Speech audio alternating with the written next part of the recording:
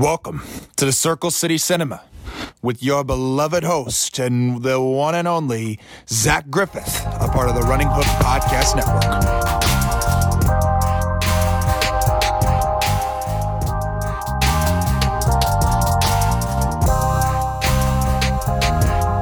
Hello, and welcome into Circle City Cinema. I'm your host, Zach Griffith, and I'm joined as always on our WandaVision episodes by the founder, the host of the Running Hook, the co-host of the Alex and Dylan Basketball Power Hour, Alex Burr.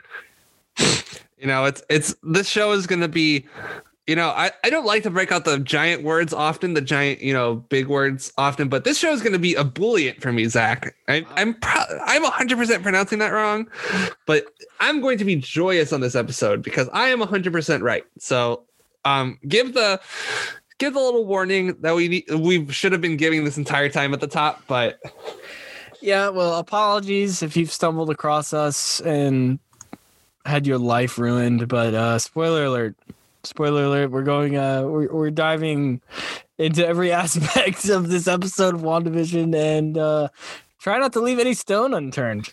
So you've been warned. To quote Jason Concepcion, we're going deep. You love to see it. But you mentioned it. The congratulations are in order. Alex, you called Agatha Harkness from the fucking top, from the rope, from the fucking jump. You called Agatha Harkness is Agnes. Congratulations, my friend. Listen, I want to take too much credit. Google did a lot of the work as well, but in all seriousness, this just felt like a coincidence to me from the very beginning that just felt like it was too big to not notice.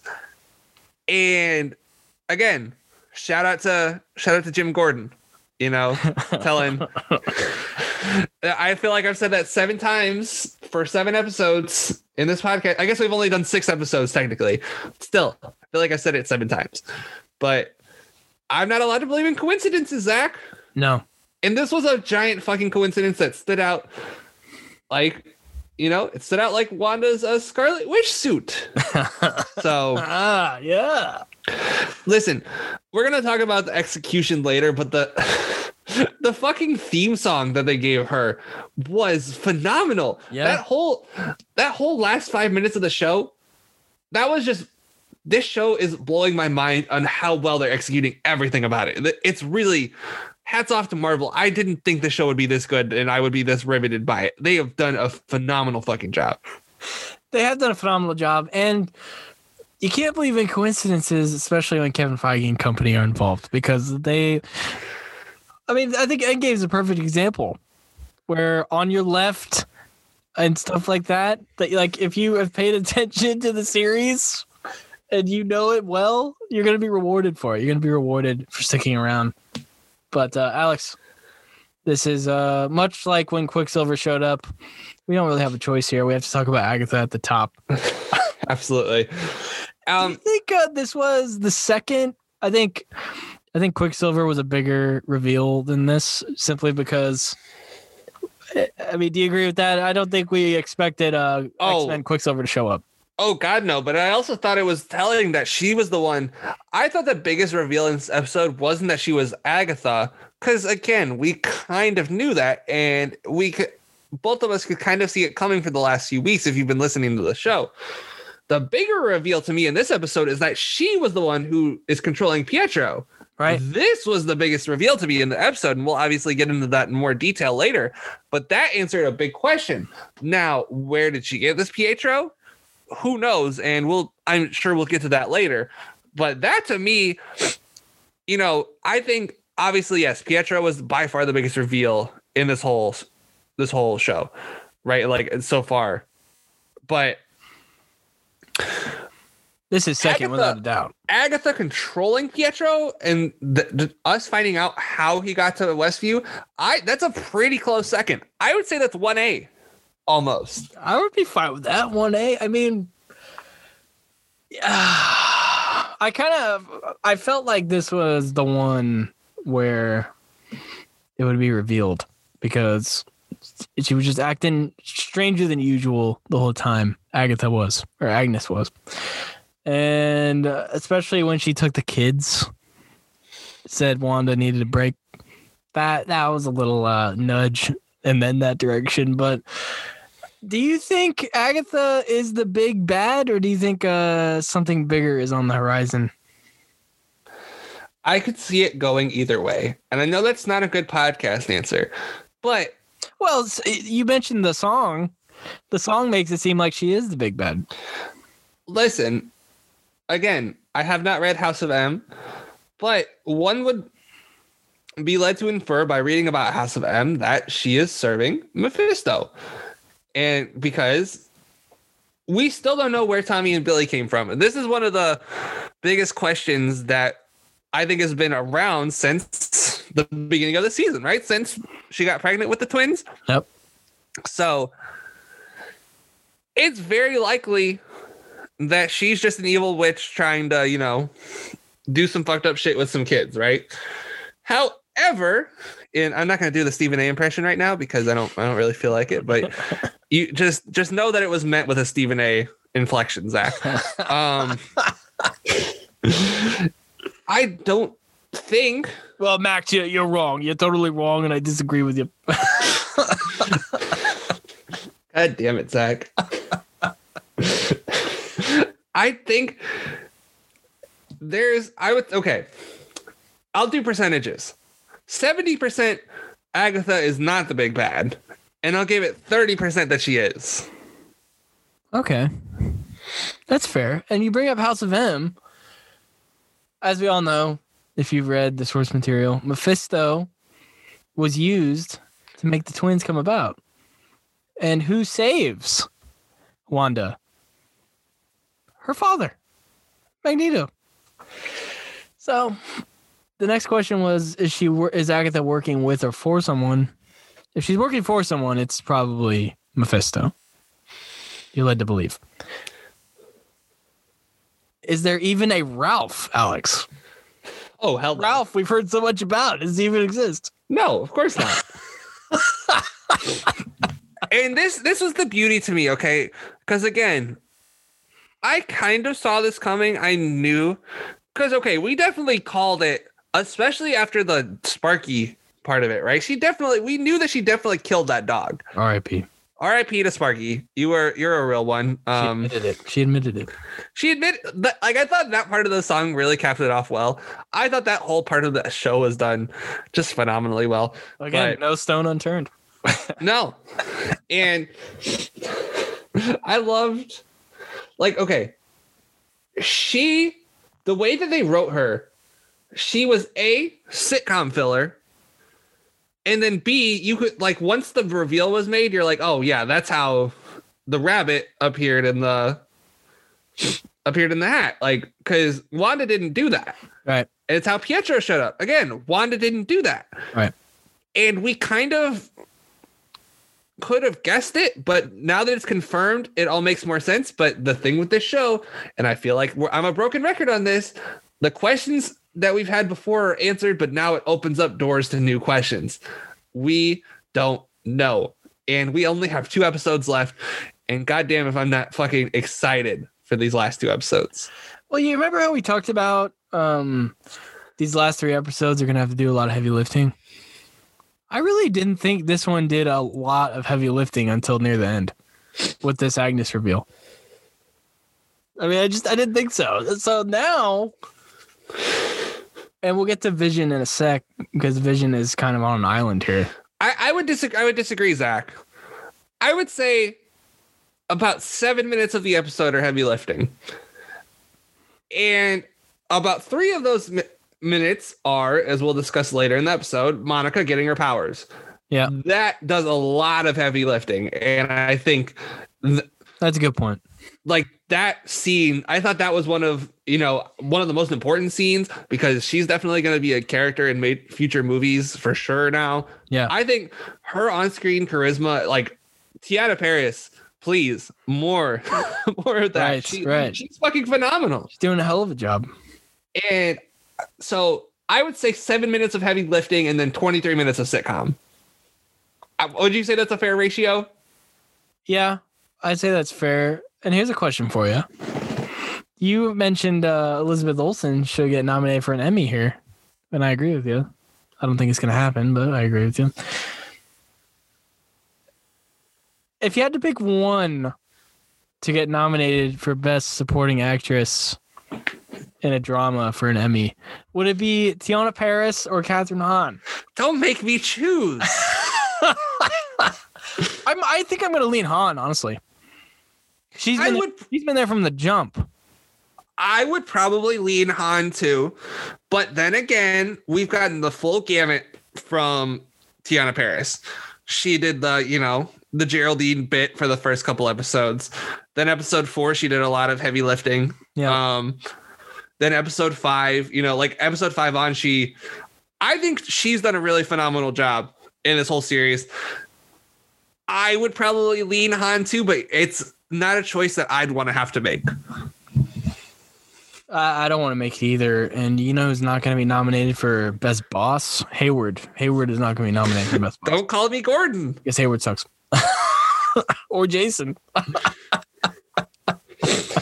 I mean, of course you have to tie it into the fucking Cubs, Zach. Well, let me tell you, if he's getting paid less than Jason Hayward, it's a miracle. I mean, do you think his cannons are like Jason Hayward's cannon of an arm? No, I don't. But as for if I think Agatha's the big bad, I don't. I think there's someone else behind the scenes here. And if there is, it has to be Mephisto. It just has to be. But that brings me to the mystery cameo, which according to Paul Bettany hasn't happened yet. Has not happened yet. And here's a quote from Paul Bettany in his Esquire interview recently. People seem to think it's Doctor Strange. Truth is, there's one character that has not been revealed, and it's very exciting. It's an actor I've longed to work with all my life. And it is not Doctor Strange, according to that quote, because they worked together on the 2009 film Creation. Paul Bettany and Benedict Cumberbatch did. So, much to my chagrin. Hold on. We're going to have to pause the podcast here for a second because that's the sound of Zach's heart breaking if you can't hear that in the background. We're going to have to cry. We're going to have to cry for a sec. Hold on. What were some of the predictions of some of the people that he was excited to work with that we had? I think I said they reanimated the corpse of Marlon Brando.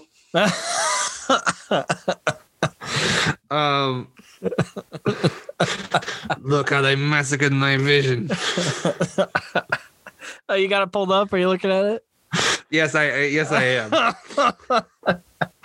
Listen, I don't know who Who else did we have? You said I am anticipating Leo or Brad Pitt level of celebrity. That's right. Yeah. Yep. I said it would be funny if it was Sacha Baron Cohen as Borat. My wife. Oh shit. Who could it be though? Christian Bale is getting a role in 2024, right? I mean, honestly, I'm expecting when he says shit like this, I'm expecting like one of the heavy hitting actors we have, like Brad Pitt or Leo. So let's face it. Matt Damon has already been in an MCU film. I don't think he will be again. Christian Bale will be in an MCU film. That's two of like A-list actors right there. Yep. Shout out Ford versus Ferrari. Angelina Jolie is going to be in one. Yes. So take her off the board. If they get Tom fucking Cruise, there's no way he's going to be in a Marvel movie. No. But if they got Tom fucking Cruise, who else is A-list? Wow. Joaquin Phoenix would never. No. I mean, he just did the Joker. He did the Joker because he thought it was artsy, and it was kind of. Everyone, like, I feel like an actor's dream is to play the Joker because it's like you get to be a fucking psychotic person. Yeah, because you look at the three actors who played him most recently, not counting Jared. It's Joaquin, Heath, and Jack Nicholson. Like, that's pretty damn good. It's hard to beat. I mean, hell, Jared Leto ain't even bad. Two of them won Oscars for it. So wait, Zach. Is Matthew McConaughey an A-list actor? Oh, yeah, he is. Yeah. What if they get Matthew fucking McConaughey to do an MCU role? What would it be, though? Would he be Mephisto? I don't know. He'd be a good Mephisto, actually. Wanda, those kids are all right. I'm the devil. Time is a flat circle. He actually would be a decent Mephisto. I mean, that like you have to think on that level, though. Like, Amy Adams to me is an A-list actress. Yeah, she totally is. I wouldn't think she's been in too many DC movies. She's Lois Lane right now. Yeah. Yeah. Got too much going on. Who else? That's the thing. A lot of these A-list people have been in Marvel movies, or are going to be. Definitely not Affleck. Oh God, no. No, you're telling me Ben Affleck isn't going to want to be in a Marvel movie? Shocking. I don't know who else. I really don't. Denzel. Dude, Denzel is never stepping foot on a Marvel set. I can promise you that. Like, but on all seriousness, I'm expecting that kind of level of celebrity, like Brad Pitt or Leonardo DiCaprio. I don't think it's going to happen. I don't think it's going to be either of those guys, but someone like that, somebody with that kind of leeway in Hollywood. I don't know. I can't wait to see. I really hope it's next episode. I really hope they don't make us wait one more week. But we're coming down to it, Alex. We're coming down to the wire. There's only 2 episodes left. But let's dive in to this one. I'm going to run through these scenes real quick, and then we're going to go in depth on them. Then we're going to end, as always, with our questions and theories and our shameless plugs. But here, let's start. Wanda losing control of her powers. Things are changing eras. Items, the milk carton is even changing eras. The broadcast signal that Sword has to get into the Hex is gone. It doesn't work anymore. Vision, who was saved by the expansion of the Hex in the last episode, caught up in the new circus that Wanda has created. Vision then meets up with Darcy, who got trapped in the Hex. Agnes takes Billy and Tommy for the day. And for the rest of their lives. For the rest of their lives, they're never coming back. Jimmy Woo finds that Hayward was trying to rescue Vision to try and salvage his weapon. Zach, I feel like for all your Hayward hate, I'm really surprised that you didn't have rescue in quotation marks there. I should have. Because he's not, we'll talk about it later. He's not trying to rescue Vision. He's just trying to salvage his he's trying to turn WMD. Yeah. I told you Hayward was evil. Is he? Well, I agree. I don't know if I'd go evil at this point. I think he's definitely fishy. Something fishy's going on. I don't know if I'm willing to go Hydra. I don't think I am either, but we'll see. We'll get back to the plot points because I'll have more Gordon Hayward jokes later. You just you wait. Monica and Jimmy meet up with some renegade Sword agents who have become dismayed. Who can imagine why with Hayward? Vision breaks Darcy from the mind control, and they join forces. And then kind of a cool sequence here. The cameraman, because this was like a Modern Family, The Office style sitcom this week. The cameraman asks Wanda if she deserves to lose control. She deserves to not know what's going on. And then we get the commercial this week, the Nexus commercial. And the Nexus, of course, is a gateway that provides a path to all realities. Monica enters the Hex again. We don't know about that judgment there, but she enters the Hex again. Taps into her Captain Marvel or Spectrum powers. I'm not really sure which. I'm leaning Spectrum, but I guess we'll find out. She hears voices from Carol Danvers and her mother on her way into the Hex. I thought that was pretty cool. Don't forget about Nick Fury. Yeah, that's right. You did hear Nick Fury. You did hear Sam Jackson saying something. You heard, what was his name in Goodfellas? Stax Edwards. You told me to make the coffee. I was going to make the coffee. Rest in peace, Frankie Carbone. Oh, he's frozen. He's gone. Darcy explains the Infinity War events to Vision because he has no memory of what happened before his death. Monica confronts Wanda and exhibits her newfound powers. Agnes, meanwhile, takes Wanda away from this confrontation. Takes her away.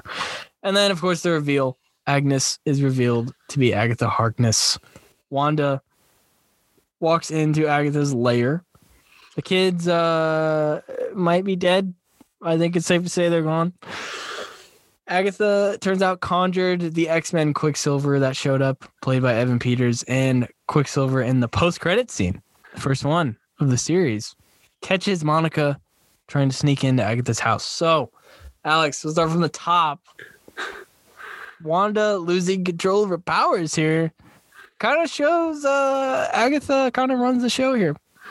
So, just real quick, I know we didn't have this in the doc, but let's appreciate the fact that they pretty well mimicked sitcoms from the last several decades and did a very good job of it. And, this is obviously the last one we're getting. They said we're getting every decade, and I believe they've touched all their bases now, if I'm not mistaken. They've done 6 decades, and they started in the 50s. So real quick math, that adds up. I would have liked them to see it. I would have liked them to do Arrested Development. So especially since Zach, I'm pretty sure you've seen this somewhere, is that they had the blue Tobias in the collector's collection. Yep. In space. So it would have been a nice nod, especially since they do a lot of Arrested Development jokes in general. Like I won't bother to look them all up, but it's the Russos, man.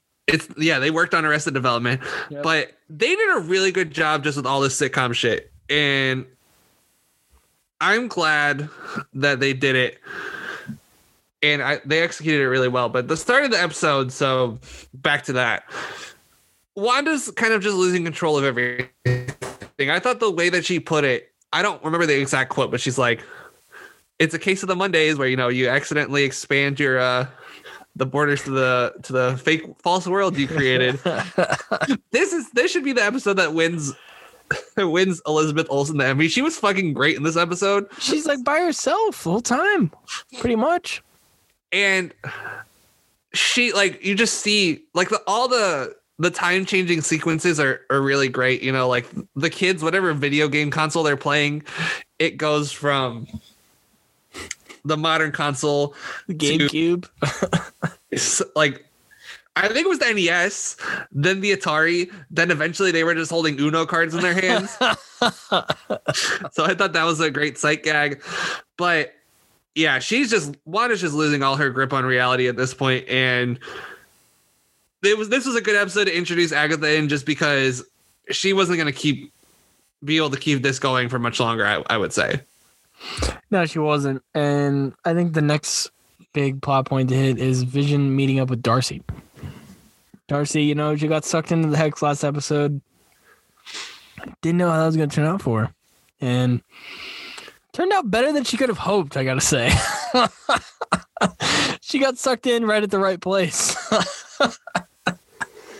Vision was there waiting for her. Would you have let Agnes take your kids away, Alex?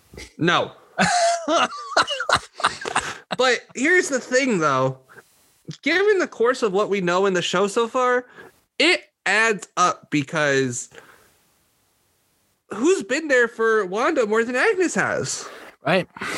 And of course she's been there for the kids. She, saw them grow up 5 years and didn't say anything. Wanda used her powers right in front of her, which, again, should have been a warning sign to Wanda. Vision didn't like it. Yeah. And I would not have let Agnes go away with the kids, and that part was really creepy to me, just generally speaking. Yeah, it totally was. And I'm gonna let you riff on Hayward here, because we find out that you kind of hit on it earlier, but we find out he is trying to extract Vision. He was trying to get Vision back online before Wanda stole the body, and now he's just trying to get him out altogether. Well, what do you think his intentions are here? Oh, he definitely wants to to use Vision as a weapon. 100%. Like, why else are you trying to revive Vision? Well, I mean, if you work for the government, you gotta weaponize shit. I mean, are you creating a mid-2000s work of art, Zach? Is that what you're doing right now? What? Making Iraq war allegories? The government's got to weaponize shit? No. I mean, listen, to be fair, every like piece of mid-2000s art that you see feels like some kind of indictment on the Iraq war. That's the only reason I made that joke. But see Revenge of the Sith. Oh yeah. I'm in this for the Republic, for democracy. No, I think that he was definitely just trying to make him into a weapon, and they're going to try to use a lot of this like technology, right? The government, generally speaking, is just trying to make money. Like, especially in the Marvel universe, they're just trying to get their way, and they can't control the superheroes, so they want to have weaponry to maybe control the superheroes. So I think maybe we'll find out more about what Hayward was trying to do with Vision, because we only had like 2 minutes of Hayward on actual screen. Right. Not a lot at all this episode. I don't even think it was 2 minutes. It was not. I don't think it was. So we'll have to see what Hayward's up to, but there's no way they're going to leave this shit unexplained. In my mind. No, they can't. They totally can't. And especially since this is a mini series and not just season 1. Right. Like, it's over after these next 2 episodes are done. So you can't exactly. You got to explain it, unless it comes up in another series, which I don't think it will, but they got to address that. The next thing I think worth mentioning, Vision breaks Darcy from the mind control. I don't think the writers really had a choice here. I think they had to get Darcy out of the mind control. Yeah, this was really, really heavy exposition heavy because someone needed to do it. Vision, I'm glad Vision has the whole plot down now. Again, how does Darcy know so much about Vision's life? Like, that's the thing too. Like, what? She knows like exactly what happened when Wanda had to kill Vision and Thanos the first time. Like, that's just common knowledge, I guess. Yeah, like first of all, okay, this leads to a whole other host of questions. Was Darcy not snapped? Like, is this just common knowledge to people that weren't snapped? Although Monica knows. Yeah, right. Well, we know that Jimmy wasn't snapped. Right. I don't know about Darcy. I don't know if she. I don't think. My gut says she wasn't, but I don't know. But like, these are the kind of questions that I have. Right. Yeah. Like, what the fuck is going on with Darcy? Because she, like, how the fuck does she know so much? And, at the first, I know I gave that little explanation, like, oh, this is probably like the royal family. Nah, nobody knows this much about the royal family. They televised the Battle of Wakanda. Reporting to you live from the Battle of Wakanda. Hello, new reporter stepping in for the guy that just got decapitated.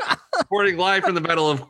Hello, third reporter stepping in for the guy that just got to... Hello. Oh, Marv Albert here with Chris Webber. Marv Albert here with Chris Webber. Carmelo Anthony for 3. That's my limited fake Marv Albert. But I don't know if we're gonna get an answer to that. Everybody just knows what the hell went down on Wakanda, I guess. But like, in all seriousness, like, they just needed exposition, and this. Yeah, that's what I'm saying. The writers didn't really have a choice here. They had to snap her out of it to fill Vision in and set him up for. We'll get into it later at the end, but Vision has a lot of work to do here. He's gonna have to save Wanda with assuming Monica didn't get caught by Quicksilver at the end. Vision is gonna be by himself. Well, we'll have to see. We'll talk about that later in the episode, but That'll be interesting. It'll be very interesting. Vision and the cameo, I should say. What did you think about the cameraman, which we later found out was Agatha? But that was a cool record scratch moment when the cameraman asked her if she deserved this. First of all, I know Agatha's a witch, but she chose the wrong profession. She could have been the Billy West of the MCU. I mean, first and foremost, just what voice? Voiced everybody. I know. She could have been the yellow M&M, not the yellow one. What's the one that's a girl? The green one? I think she's green. Yep. I don't know why they're genderizing M&Ms. That's a weird concept in and of itself that I'm not going to get into right now. But you get what I'm saying. Billy West has voiced 7,000 things. If you look at his IMDb, Billy West, off the top of my head, he's the red M&M. He's Bugs Bunny right now. Fry from Futurama. Right. Shit. He's all kinds of stuff. He is Woody Woodpecker, I think. God. Billy West. But Bugs Bunny and Red M&M are the big ones, I think. Let's see. He is. You're totally right. Popeye and a new Popeye series. Wow. Who asked for that? Obviously Fry. Looks like he was in Ren and Stimpy. Or he was Stimpy in Ren and Stimpy. Oh. He was Billy West history lesson, folks.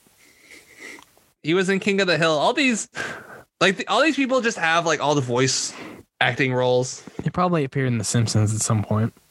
I would guess, but I'm not going to look because I don't really. He's in a lot of all the animated shows that you would think, because he voices Rocket Raccoon in the Ultimate Spider-Man cartoon. Wow. Hey, that's a good show. I think that's on Disney Plus. That's pretty good. If I'm not mistaken, that's the one Donald Glover voices Spider-Man, I think. So, yeah. Billy West. What I'm saying is that Billy West doesn't hold a candle to Agatha Harkness, okay? She's the Mel Blanc of her generation, the woman of 1,000 voices. That was the perfect man's voice. Totally. She talked like a man better than most men can. Totally was. And I just thought it was a cool reality check for Wanda. Kind of showed her that not everything's under her control. Just like she saw the milk carton changing eras earlier. Now the cameraman's talking to her. And she even says, hey, you're not supposed to do that. What are you doing? You can't talk to me. So, and then did we get a commercial last week? Was that the claymation one? Yeah, we got the yogurt one. Oh, yeah, that morbid one. Yeah. Well, we get another one this week, the Nexus commercial. And Nexus, folks, it's a gateway that provides a path to alternate realities, which makes a lot of the theories, namely the X-Men one, still possible. So I do have to say, this one was a lot lighter than last week's fucking commercial. Oh, God. But I did think it was funny. That might have been the darkest claymation ever put to screen. I seriously doubt that, Zach. People have done some fucked up shit. But I like that one of the side effects of Nexus was more depression. Actually, no. Nightmare Before Christmas. What the fuck am I talking about? Yeah, exactly. Exactly, Zach. What are you talking about? How about the darkest 30 seconds ever? How about that? That's probably fair. But no, I was saying, just one of the things I appreciated about the commercial is that one of the side effects of this antidepressant is possibly more depression. Yeah. They nailed that part of it. They nailed it. That was really fucking funny. Way funnier than it had any right to be. They nailed the side effects part of that commercial. Because that's the thing with those commercials, be aware, if you take this antidepressant, there is an increased risk of heart attack in males 55 and older. And if it works, it works. If it doesn't work, you're fucked. Official analysis from Alex Burr. Well, if this doesn't work, they're fucked. You can use that in your next play-by-play thing for I don't think I can, Zach. Well, if the zone doesn't work here, they're fucked. Youngstown State has tried all the things to stop Marcus Burke. If they can't do this 1-3-1 diamond trap to stop Burke, they're fucked. I think though, viewers like me would appreciate it. This is a tangent. People would absolutely love commentary where announcers can curse. And they should do it on HBO, right? Like, you got to pay for cursing. You got to pay for cursing. Because if you're going to get all high and mighty about it, well, you paid fucking money for it. Right? Yeah. Something like that. Like, I think they should definitely do that in the fighting sports, first of all. Yeah, they should. Like, that's like, I don't like fighting, but that's a no-brainer to me. And because a lot of people that like fighting, I can't imagine if you're watching someone get their face pounded, and I can't imagine you object that much to cursing, generally speaking. Like when the McGregor and I think it was Gaethje fight that happened a couple weeks ago. That knockout happens. What do you think the first words out of my mouth were? Holy shit. Right. And it's like during basketball games, right? Isn't everyone's favorite thing when they catch Carmelo saying, "Give me that shit" on a hot mic on a rebound? Doesn't everyone love that? I've never met a person who's like, you know what, Carmelo, you're not allowed to say "give me that shit" on a rebound. Like, no. I'm so like, I'm not gonna go on a rant. But you don't have to. People in this country are too puritanical about things. I think it would be more genuine, honestly, if announcers could curse. But that's neither here or there. Again,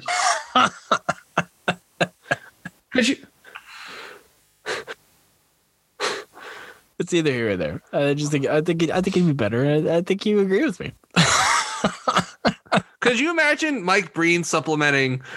Bang! Holy shit, Jeff Van Gundy.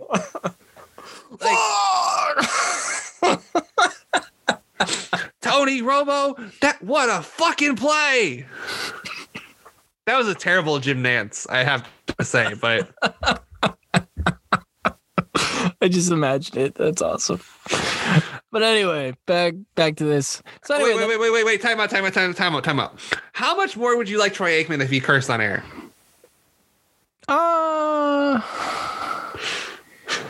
Well, if you've heard me on the Linsanity pods, I don't think very highly of Aikman as a commentator, but no, you don't. I suppose that would lighten my opinion of him. Yeah, lighten.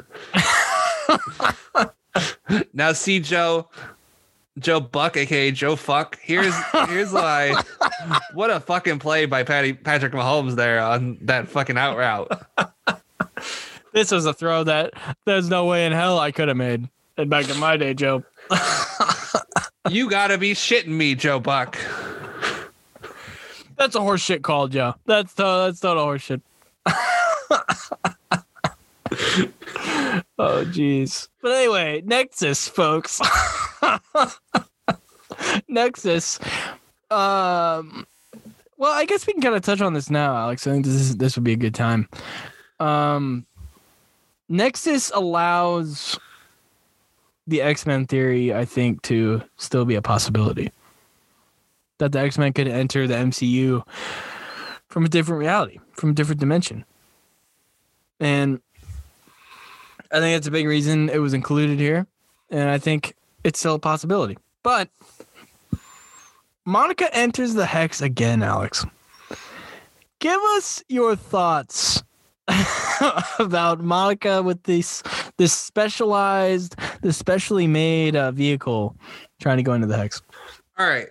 So the vehicle got fucked pretty quick because people just keep underestimating over and over again how strong this Hex is, right? Should just slide right through. Can I talk about one of my favorite phenomenons in TV and movie making, though?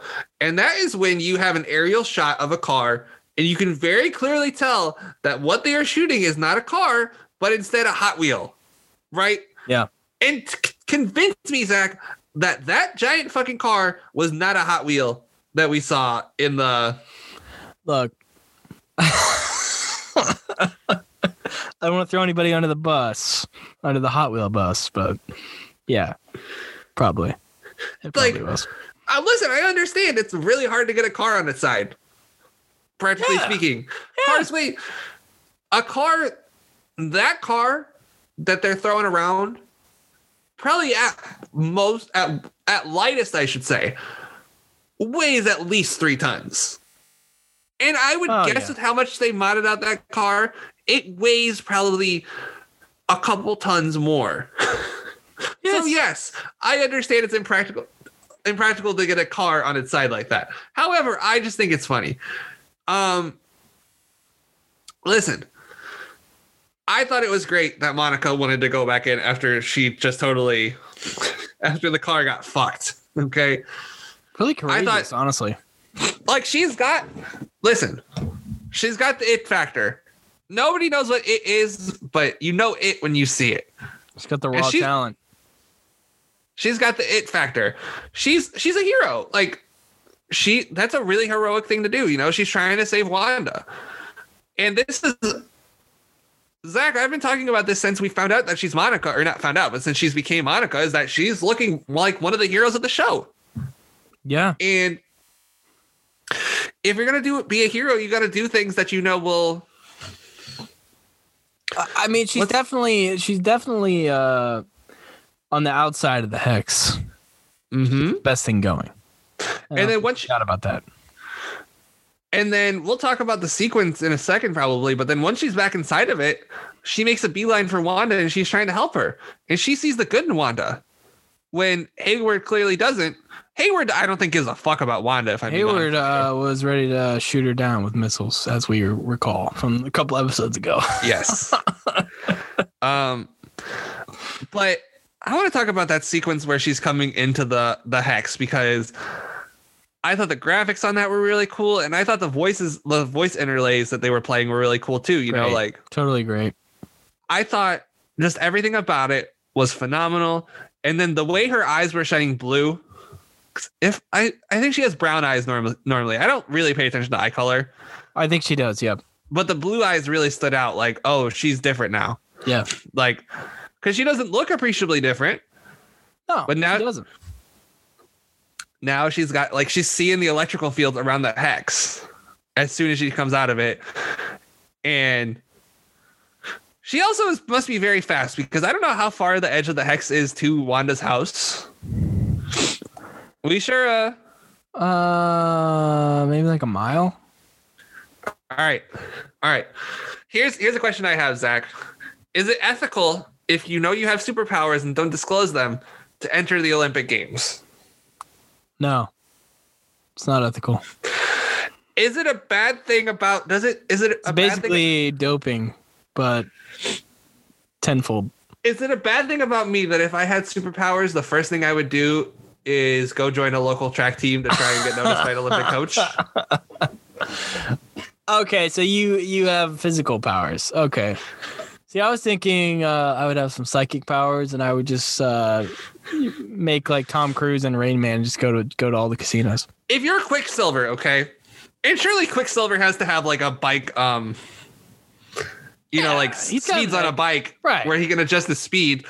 You know, why wouldn't you make yourself millions upon millions of dollars? I don't know. Why wouldn't you go beat Usain Bolt? Exactly. First man to ever beat Usain Bolt. Why? If you're Aquaman, why wouldn't you go beat Michael Phelps in a swimming competition? Talk about a holy shit moment for commentators. Oh shit, a white boy beat Usain Bolt. Alex Burr from Portage, Indiana. Oh, hell! Who just started running when he was 35 years old, is suddenly the fastest man in the world. Folks, you have to see it to believe it. A white dude just crossed the finish line before Usain Bolt. I don't believe it. Somehow he is 350 pounds, has a beer belly, and he... Listen. Geez. But no, I don't think it would be ethical. I don't think it would be. It'd be like Albus Dumbledore entering a magic show. Just wouldn't make sense. But if Albus Dumbledore was Penn and Teller. Wait, that's David Blaine's like, wait, that's cheating. You can't do that. He's doing actual magic here. And Teller wouldn't tell because he doesn't talk. It's the perfect ruse. Oh, jeez. But this was definitely the most visually appealing scene. I don't think that's an argument. You made a good point about the voiceovers. Some voices we heard. Her mother, Maria, main character in the Captain Marvel movie. Captain Marvel herself, Carol Danvers. And Sam Jackson, Nick Fury. Those are the ones I could discern. Did you discern any other ones? Well, young Monica. Those are the voices. Yeah. Right. But you got the rest of them pretty spot on. And like the heroic thing, right? Like I know I've been pretty jokey in this episode, but to get back on the serious track here, heroic things, generally speaking, involve sacrifice. And yep. Monica didn't know what she would be doing if she went back into the Hex. She didn't know what would happen to her body because Darcy already told her that her cells had changed on a molecular level. But to not care and to go back in there anyway, that defines like what a hero is, generally speaking, like by our understanding of it. And that seems to be how she got her powers. Right, exactly. So I thought that was a really key step for her, and I really thought this was a great Monica episode, just generally speaking. Might have been the best, you think? For her? Oh yeah, I mean, she got superpowers. Hard to beat that. I mean, that's pretty high up on the power rankings for her episodes. That's pretty good. So, listen, the main takeaways from this episode are that Monica had a great episode, and that I would use my superpowers to cheat in the Olympics. Alex has no morals. That's the theme here. I have takes. I have takes that'll make people upset, but I'm not ready to unveil them on the Circle City Cinema. You know, get me on a debate show. Maybe I'll hop on Battleground this week and I'll unveil my controversial takes. Interesting. Well, stay tuned, folks. Darcy explains the Infinity War events to Vision. I thought this was pretty cool. Again, writers kind of cornered here, didn't have much of a choice, had to fill Vision in on what was going on. I just think it's interesting. Maybe it's just as simple as he's an android, a synthezoid, that he can't remember what happened before Thanos bodied him. I mean, do you think it's that simple? Yes. I think so. I mean, I don't think it's, I just think it's that simple. I think that the reason why Hayward, Don't Call Me Gordon, couldn't revive him is that Vision actually had a soul. And Hayward looked at him like, oh, this guy's just a robot, you know, but Vision had feelings. Vision cared for people, you know, like he wasn't just bolts and wires.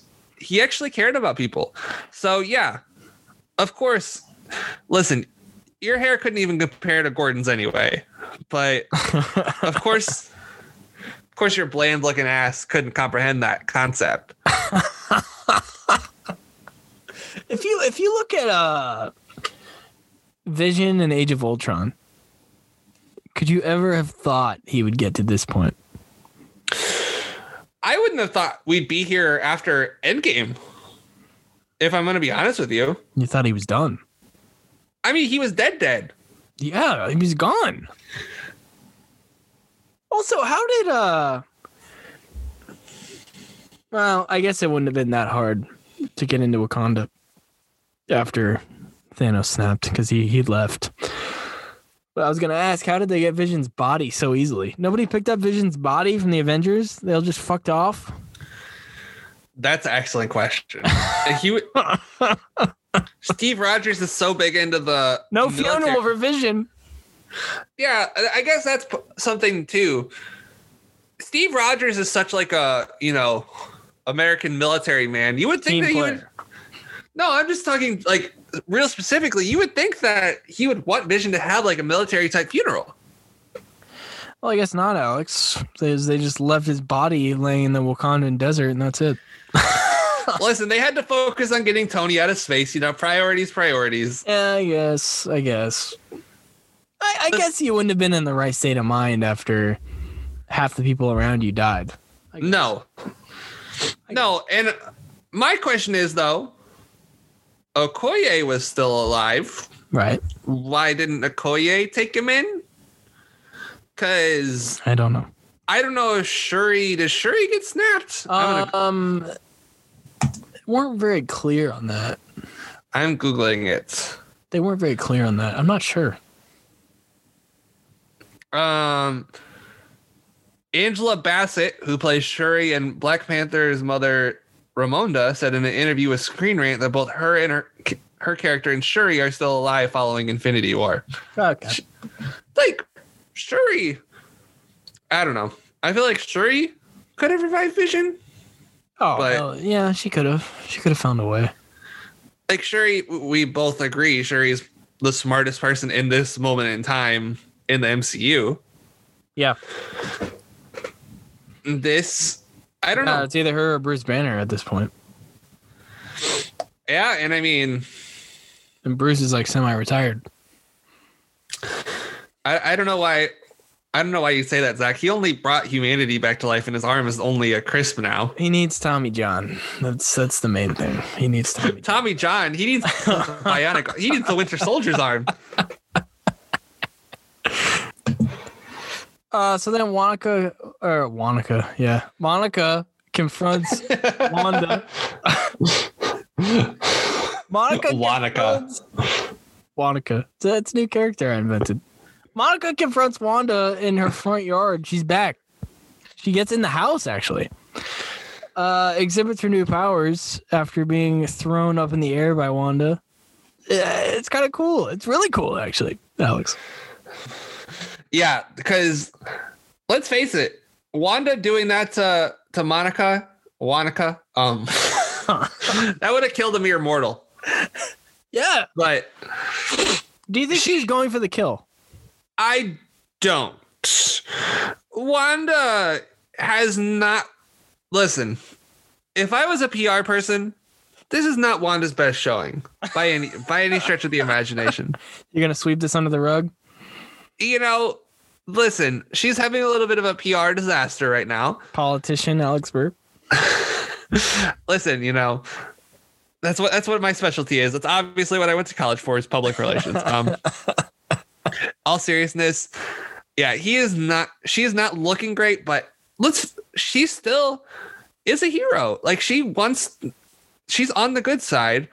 She was already a villain once, in Age of Ultron for half the movie. I don't think she wants to go back to that. I think this show has been mostly about, like, obviously, yes, they want to parlay the House of M storyline, but a lot of this, I feel like, is Wanda dealing with, all the trauma, and obviously Agatha throwing Pietro back into the mix, not good. Right. That being said, I just think that Wanda is going through it right now. And if we were in a similar spot, you could say that. Going through it is obviously putting it very lightly. But I'm just trying to approach it with a little bit of nuance here. I don't think she's a bad person. No, I don't think so either. But, like, if you come up to me, well, like, let's just say, someone punches me in the face and then they hit my knee with a tire iron, right? Do you think I'm going to be, like, in the most giving and receiving of moods? No. After that? Like, am I going to have an inclination for wanting to be in a generous mood, or am I going to be in a vengeful mood? We all know the answer to this question. So everything that she's doing, if you look at it through that lens, makes 100% complete sense. Totally. But again, if I was the PR firm of Alex and Alex, or Alex and Griffith, we would decline Wanda Maximoff as a client right now. It's tough. There's a cloud hanging over. You got to get away from it. You mean an electrical field hanging over? Right. Exactly right. You can't get too near it, honestly. Agnes then intervenes. Your girl Agnes, aka Agatha, takes Wanda away to her house, which, as we learned, she would have been much better off in her driveway with Monica. Let's get to the reveal. We talked about the reveal at the top, but your general reactions to this, because I texted you before you even watched it. I just said congrats. That's all I have to say. I figured it was about Agatha. I figured this was the episode where we got the reveal. I feel like I was 2 for 2, Zach. I predicted Monica would have superpowers. I feel like, Yeah. Yep. I'm 2 for 2. Obviously, one of these wins is a lot I've been predicting for a while, a lot longer than the other one. Well, Agatha, I'm in the first episode when we talked about episodes 1 and 2. You called it from the top. I did. Totally called it. So this is what was going through my mind. I'm like, okay, where are the kids? That was my first thought when I watched this scene. Well, I can tell you. I mean, we're under the assumption the kids are dead, which, let's face it, for a Disney property, this is bold. Doing this, I can't. Let's just talk realistically here, Zach. I'd say it's a 50-50 shot the kids are dead. The first 50 is that this is a story that happened in the comics and they're staying true to the comics. The other 50 is that, which I hope that's the one. Yes, you hope that's the one. But the other 50 is that people are going to be really pissed off if they kill a couple of kids in an MCU show. A lot of people are probably going to be pissed off, right? That haven't read the comics. So it's a bold choice for a show if they go with Route A. And just going off the logistics of the thing, I would doubt they go with Route A. But that being said, I was shocked. I was like, where's Tommy and Billy? That was the first thing that was going through my head. And then as she's going downstairs, I'm like, oh, no, don't go downstairs. Don't go downstairs. And then she's downstairs. Trapped. She's trapped in Agatha's lair. And I was like, oh, there you go, Wanda. Now you got to find your way out of this, which that was a hell of a cliffhanger to leave the episode on. It was. And let me say this I'm glad you brought that up. Let me say this. I am looking more forward to the episode after this than I was the episode after Quicksilver. I don't know why that is, but I'm looking more forward to next week than I was when Quicksilver was revealed. We're approaching the climax, Zach. That has to be it. And I got a comp to make for you. Let me see if you agree with this. All right, let me hear it. Wanda walks into Agatha's basement, the lair. You know what kind of vibes I got from that? What'd you get? Luke Skywalker walking into the dark side forest in Empire Strikes Back. When he finds Darth Vader in the forest. You know what I'm saying? I know exactly what you're saying. I love it. I love it. It's perfect. It's honestly perfect. Well done. I got those vibes. Are the kids dead? Probably, right? The kids are probably like, I could see a little bit of a resurrection happening. Yeah. I could see the kids being dead and then maybe, just maybe, they're brought back to life. But are they really dead if they didn't exist in the first place? Okay. Listen, I'm going to need you to report to the police with how much marijuana have you smoked today, sir. None, for the record. None. Can you really be dead if you've never existed in the first place, man? Hey, man. It's just like... Yeah. Well, that's just like your opinion, man. Well, with the way I'm laughing tonight, you would think so. You would think I had smoked a little reefer, but I have not. For any prospective police officers listening, Zachary Griffith has never smoked any. No, never. Any of the reefer, the ganja, never in his life. Clean as a whistle. The chronic. Hemp, Mary Jane, whatever you want to call it. Hash. What year is this? Like when did they call it hash? Like the fucking 50s? I don't know. I think they might have. I think my grandpa still calls it hash. That sounds about right. How old is your grandpa, if you don't mind me asking? 78. So yeah, sounds like a 50s term. Yeah, smoking sense. On that hash. Makes sense. You ready for the questions? I know I touched on the song earlier, but I thought they executed. That was like a really, really well executed song at the end of the Agatha sequence, because first of all, the song was good. And if the song is good, you get 5 extra points from me in my book. The points are meaningless. But I think that I really like the execution of the last 5 minutes of the show.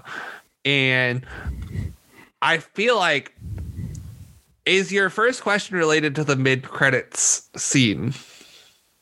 No. I feel like we should touch on that first, though, since. Okay. So I'll ask the question, Zach, because I'm curious about it. Okay. So, hold on. What do you think Quicksilver is going to do to Monica? I think that's my biggest question. You didn't have it on the doc, but it's my biggest question. Honestly, I think all he's going to do is bring her to Agatha. I don't think he himself is going to do anything to her. Because honestly, I don't think he is that powerful to do anything to her. He has super speed. Yeah. But she's like Spectrum now. Captain Marvel now. It's true. So what if she... I think he's just going to be a good little henchman and bring Monica to his master. Real quick. I watched the sequence from whatever X-Men movie he does the saving everyone in, because that's Apocalypse. Yeah. I don't remember that movie, and it's probably for the best. Yeah, that movie sucked. That sequence, though, best part of the movie, hands down. It's Hall of Fame sequence, like movie sequence right there. Yeah. Superhero, whatever. Especially the music. He's so funny in it.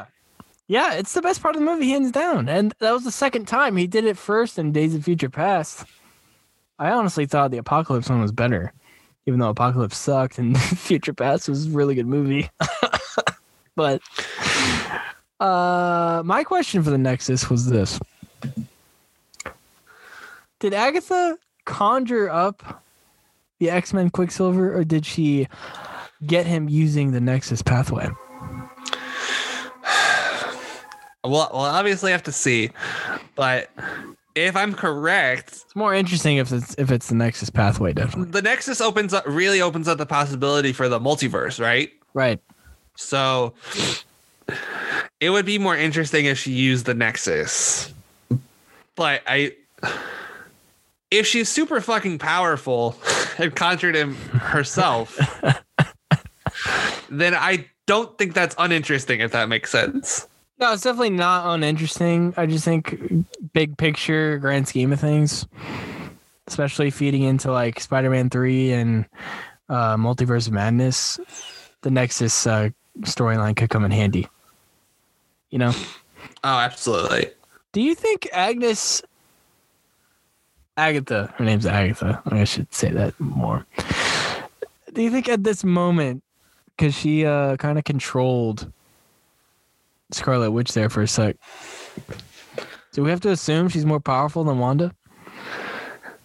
I would say yes. Or on the same level? On the same level. Now, calling back to an episode a couple times ago, she was genuinely impressed that she brought Vision back to life. Agatha was. Yeah. I mean, what do you think? I guess we'll have to see exactly how she brought Pietro back. That would probably, because if she just conjured a whole new Pietro, right? That's pretty fucking, like, because she wouldn't know what Pietro looks like. Yeah, good point.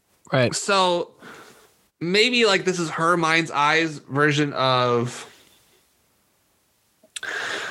what Pietro looks like. I'm not sure, but what do you think is more powerful, bringing somebody back from the dead like Wanda did, or potentially opening up a pathway to another reality like Agatha may have done? I think I might lean towards alternate tough. reality. Yeah, probably. But I mean, it's tough either way because bringing people back from the dead, that's something that people always like. That's a lot of fantasy stories, like dreams. Like that's a lot of what villains are trying to do. Like they're trying to bring people back from the dead. Yep. So Night King. Exactly. Hard home. I'm the boy, younger than Bran. Quiet woman. They never tell you. They never tell you in the songs how they shit themselves. You do Robert better than I do, especially that line. I do a great Robert. Alex. Your mother was a whore with a fat ass. Alex Baratheon, first of his name. Titles. You know the damn words.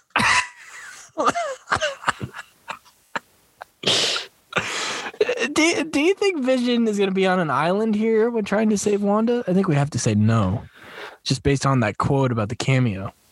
It depends, what happens with Monica. If Monica is not captured by Agatha, then perhaps. Then no, Vision wouldn't be on an island because he'll have a fucking incredible, powerful person next to him. But it seemed like they were setting up this episode, setting up Vision to be the one who saves the day in the end. Sounds about right. Feeling? I didn't get that feeling from watching it, but I can definitely now that you brought it up, I can definitely see it. Like when he walks out of that interview and says, "What am I doing here? My wife needs me." I love the way he hit the boom mic, by the way. Yeah. It's the little details that make the show so great. It is. It totally is. And I think it's time to theorize who the cameo could be, Alex. The popular theories right now are Patrick Stewart, Ian McKellen, reprising their roles from the X-Men franchise. How old is Patrick Stewart? I don't know. 80? Ian McKellen's probably pushing 80 too. Dude, he looked old in the Hobbit movies. He looked old in the Lord of the Rings movies. What the hell? Sir Patrick Stewart is 81 he's turning 81 this year. Oh. And I'm honestly surprised that Ian McKellen is still alive just because I view him as that old. He's also 81, Ian McKellen. He's 81 right now. I think so. Those two make sense. But if they're going to bring in Magneto, Zach, I don't think Sir Ian McKellen is the one they'd bring in.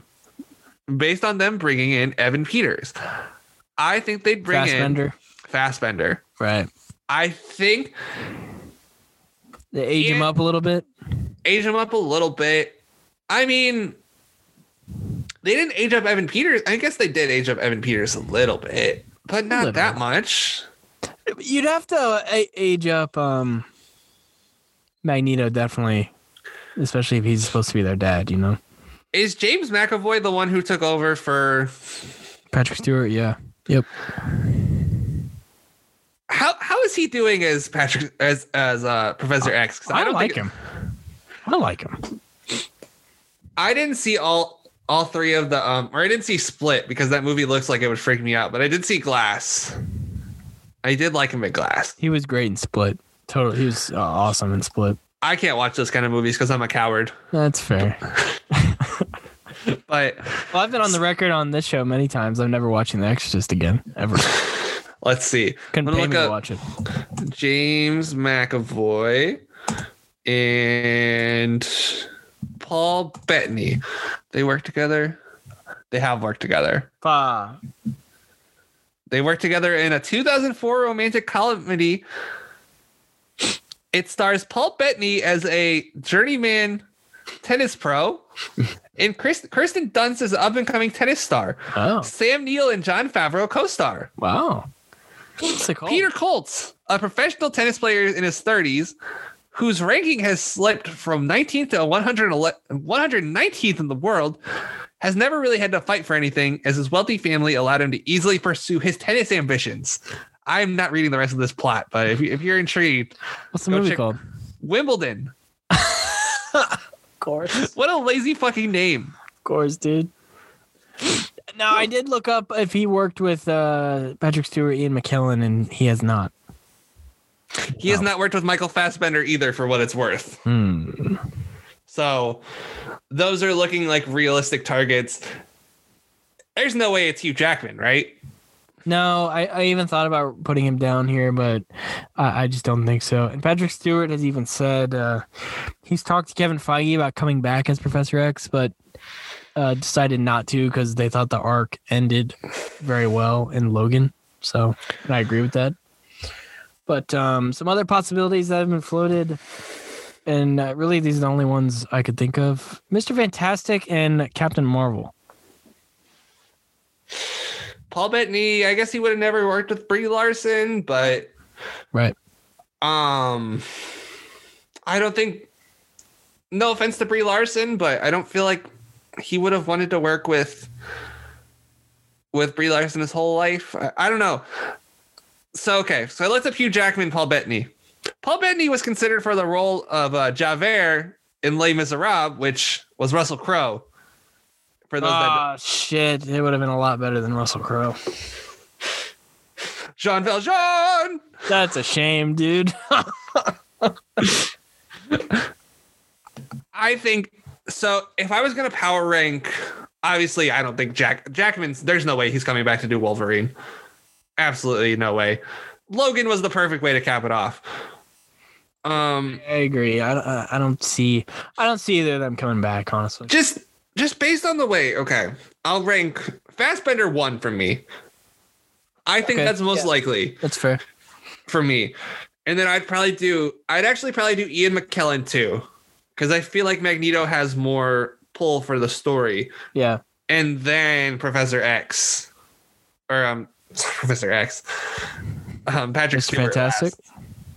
I can see Mr. Fantastic showing up. I can't really see Captain Marvel showing up, although it would be a fitting way to tie a bow on Monica's story. But let's face it, Monica's a C player in this story, as much as we love her performance. Right. So in the quote from Esquire, he definitely downplayed Doctor Strange, which, he might be doing on purpose, but who knows? I don't think he was, but it's possible. So let's recklessly speculate before we wrap up, because I think we touched on everything that we want to touch on. Yeah. Who do you think they're going to bring in to play Mr. Fantastic? Well, the dream would be John Krasinski. Right. And that's actually a fan thing that I agree with. I think that'd be really good. But I don't know. I really don't know. I honestly thought the guy who played him in the 2005 movie was pretty good. Hold on, let's look that up. That movie just sucked. Ioan Gruffudd, or however you say his name. Who? Ioan Gruffudd. I don't know how you say his name. It looks like Ioan Gruffudd. That looks like the pronunciation guide on Wikipedia has not helped me at all. No, it sucks. I don't even know why I click on it anymore. Well, it's a Welsh name. It looks like Ioan Gruffudd, I think is what it is. Well, it's pronounced with a J. Oh hell. But it's a backward C. Hold on, let me listen to it real quick. Nobody knows. It's Ioan. It is Ioan, but that was a weird pronunciation. Ioan Gruffudd? I'm not going to pretend like I understand Welsh. But my point was, I think he was actually pretty good as Mr. Fantastic. I think it's funny that Chris Evans came back and bounced back. Yeah. But I'm really looking forward to our episode next week, Alex. I don't know what the hell we're going to talk about. I don't either.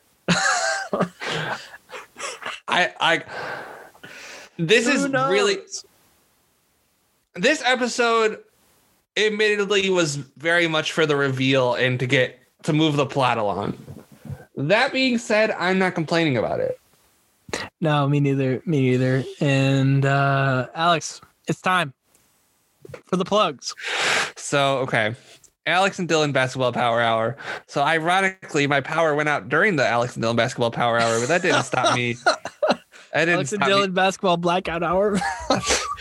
It would have been a more appropriate name. Unfortunately, half the episode, not half, but about 40 minutes was recorded with power, and then an hour was recorded without. So I guess the Blackout Hour would have been appropriate. But yeah, last week we did the Boston Celtics, the Golden State Warriors, and the Minnesota Timberwolves. If you want your fix, if you want your Steph Curry takes, here's a comparison for you, Zach, to get you to maybe tune in. A comparison I made.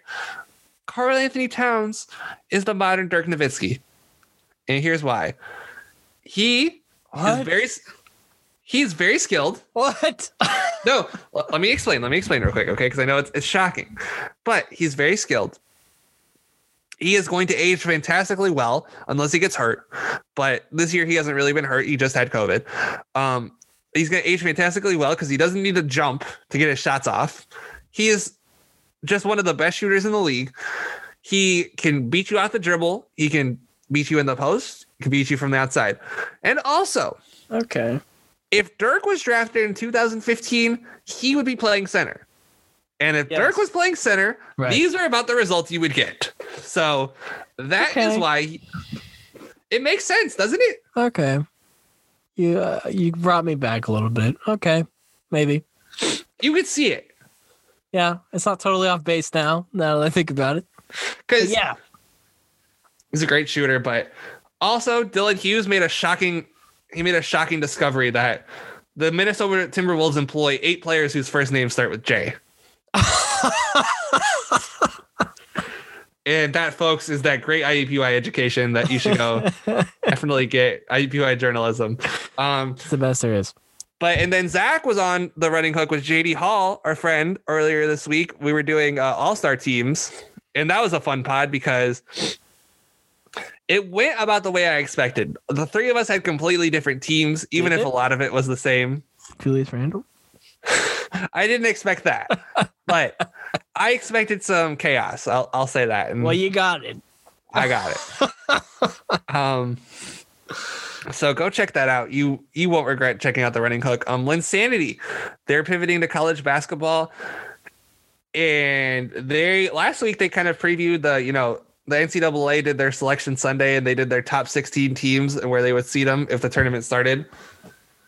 So top 4 seeds in each bracket. So go check that out because they broke that down pretty well.